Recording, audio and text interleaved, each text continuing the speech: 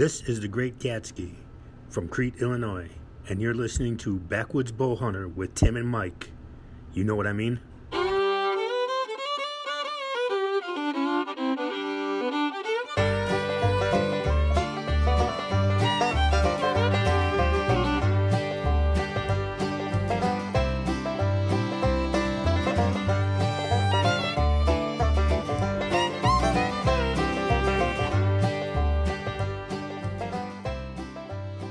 This is Backwoods Bow Hunter Rutpalooza Edition, November 12th, Saturday. Had a buck encounter with one of my two target bucks, and it did not work in my favor, but interesting little story. Still had the encounter, which was cool.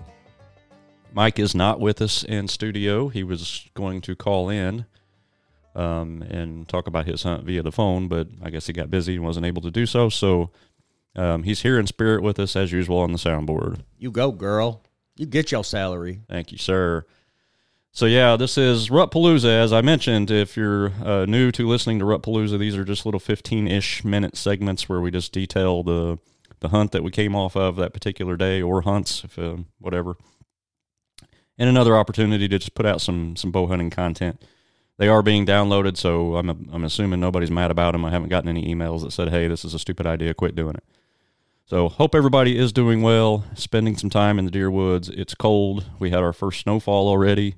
But be out there. The deer are on the move. Bucks are chasing does, and this is a great time to be a bow hunter or deer hunter in general. So take advantage of it when you can, when your schedule allows, and be out there as much as you can. And this is also that time where your typical, deer are crepuscular. I'll get that word out eventually correctly. Deer are crepuscular, which means most of their movement is during the dawn and dusk. However, all bets are off during the rut, so be out there at any point in time because you never know what is going to happen. So,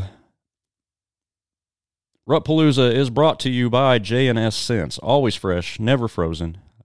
Check out J&S Scents at jscents.com or call Jeff directly at 618-614-4051. As I record this, it's actually the 13th, and Mike has killed a buck, so hopefully we'll hear that story from the November 13th version of this. But he used J&S on his hunt. I've been using J&S on mine. I've had the chill pills out there. I've been putting the Scrape Rage gel in my mock scrapes, and product works, y'all, so check them out, J&S Scents at jscents.com. Well, the cold front moved in, and it brought some snow with it, so November the 12th morning hunt, I was not able to go because I had a prior business obligation, and I knew the snow was coming in, and I knew that there was a possibility that they may cancel the business opportunity, lack of better words here. I didn't hear anything from them, so got up that morning and got on my merry way, and I got about 30 minutes into the trip and got the email from them that they canceled it. So it was kind of aggravating because had I known sooner or earlier, I could have been, in the deer woods, but it didn't work out that way. But I did get out there that afternoon. So when I got out to the stand, it was 32 degrees, but it felt like 23, had snow on the ground, and I was dealing with a northwest wind of 13 miles per hour. So the Deep Woods Creek stand that I've mentioned on one of the previous Rutpaloozas is where I was going to go. The evening hunts there, the deer typically approach from the north. So I had the wind in my favor.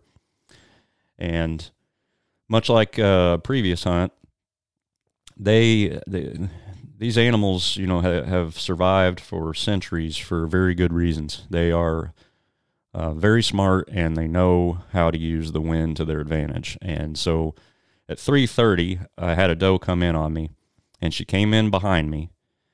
So she didn't come from my north, she came from my south. And so now she's got my wind, and she picked up on it pretty quickly and started blowing at me and took off. That was at 3:30 p.m. About 5 minutes later, I had another doe roll in, and she wasn't too worried about me, but she came from the same direction, and you could tell she was kind of a little leery, but I don't think she was picking up quite what the first doe did.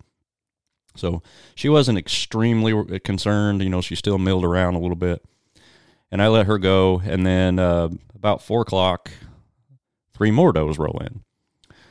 And they're all milling around to the east of me, but only, heck, that one of them was about maybe 10 yards, 12 yards at most.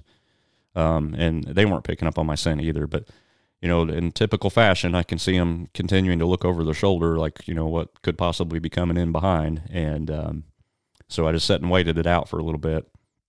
And sure enough, I catch movement of antlers moving through the brush, to my south, coming in, and probably 60, 70 yards away. But I had my binoculars with me. I didn't want to make a whole lot of movement, so I didn't pull them up and check. But I had a feeling just by looking with what I could see that this was one of my 2 target bucks.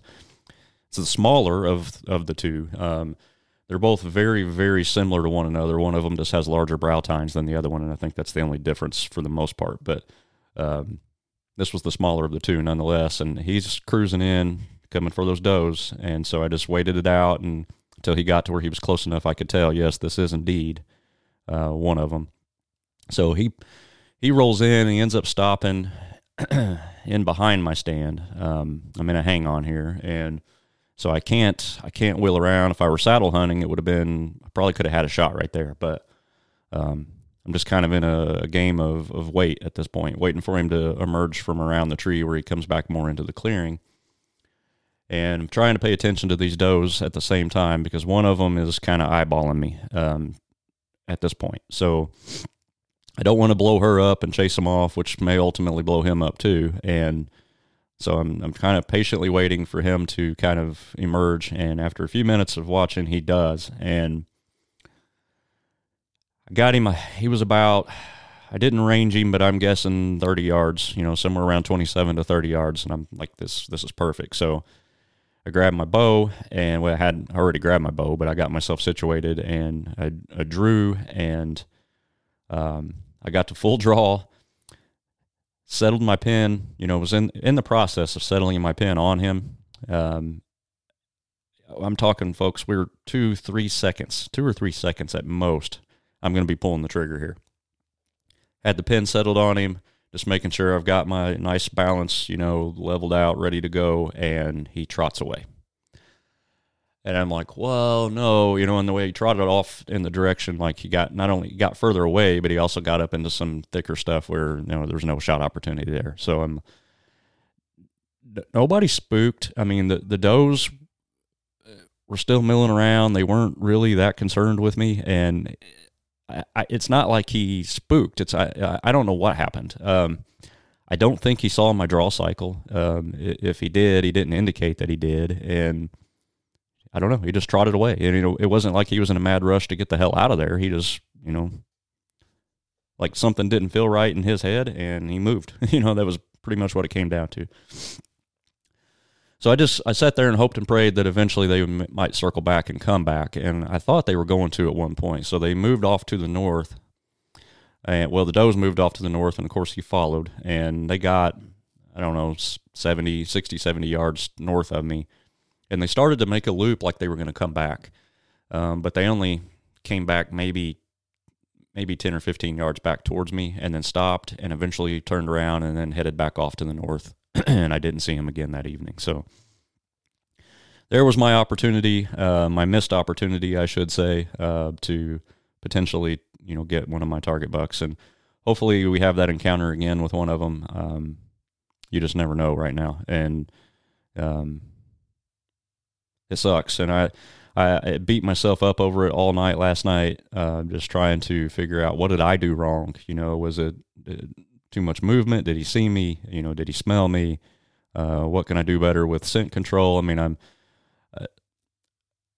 my 2 most important things to me in bow hunting are I hunt the wind and odor control. Those are things that I always focus on. And so I feel like, the odor control part of it, I don't know what more I can do. I mean, I feel like I'm pretty solid there, but the wind was not in my favor because they didn't come in from the direction that they were supposed to be coming in, but he never acted like he picked up on anything, with that wind.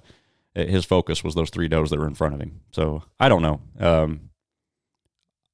He wasn't spooked to the point that I'm not going to see him again. I know that. So hopefully that encounter happens again here in the very near future. So we'll keep you posted. And in next Rutpalooza, hopefully, you'll hear the story from Mike's buck hunt. And he called me for my canine tracking services, so we took Emmy out there and put her on the trail, and she did an awesome job and led us straight to the deer. So good times, and it'll be a good story to hear. So thanks for tuning in. We appreciate you. Appreciate all the downloads and all the support you guys have given us over these almost 100 episodes that we've been involved in. It's been a fun ride, and we're going to keep going. And who knows what happens from here. So get out in the deer woods, guys. Be out there, have some fun.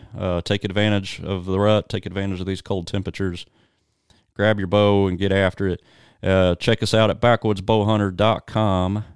You can click on the shop link or merch link, whatever it says, and check out our Backwoods merch. And you can also find us on Facebook and Instagram at Backwoods Bowhunter Podcast.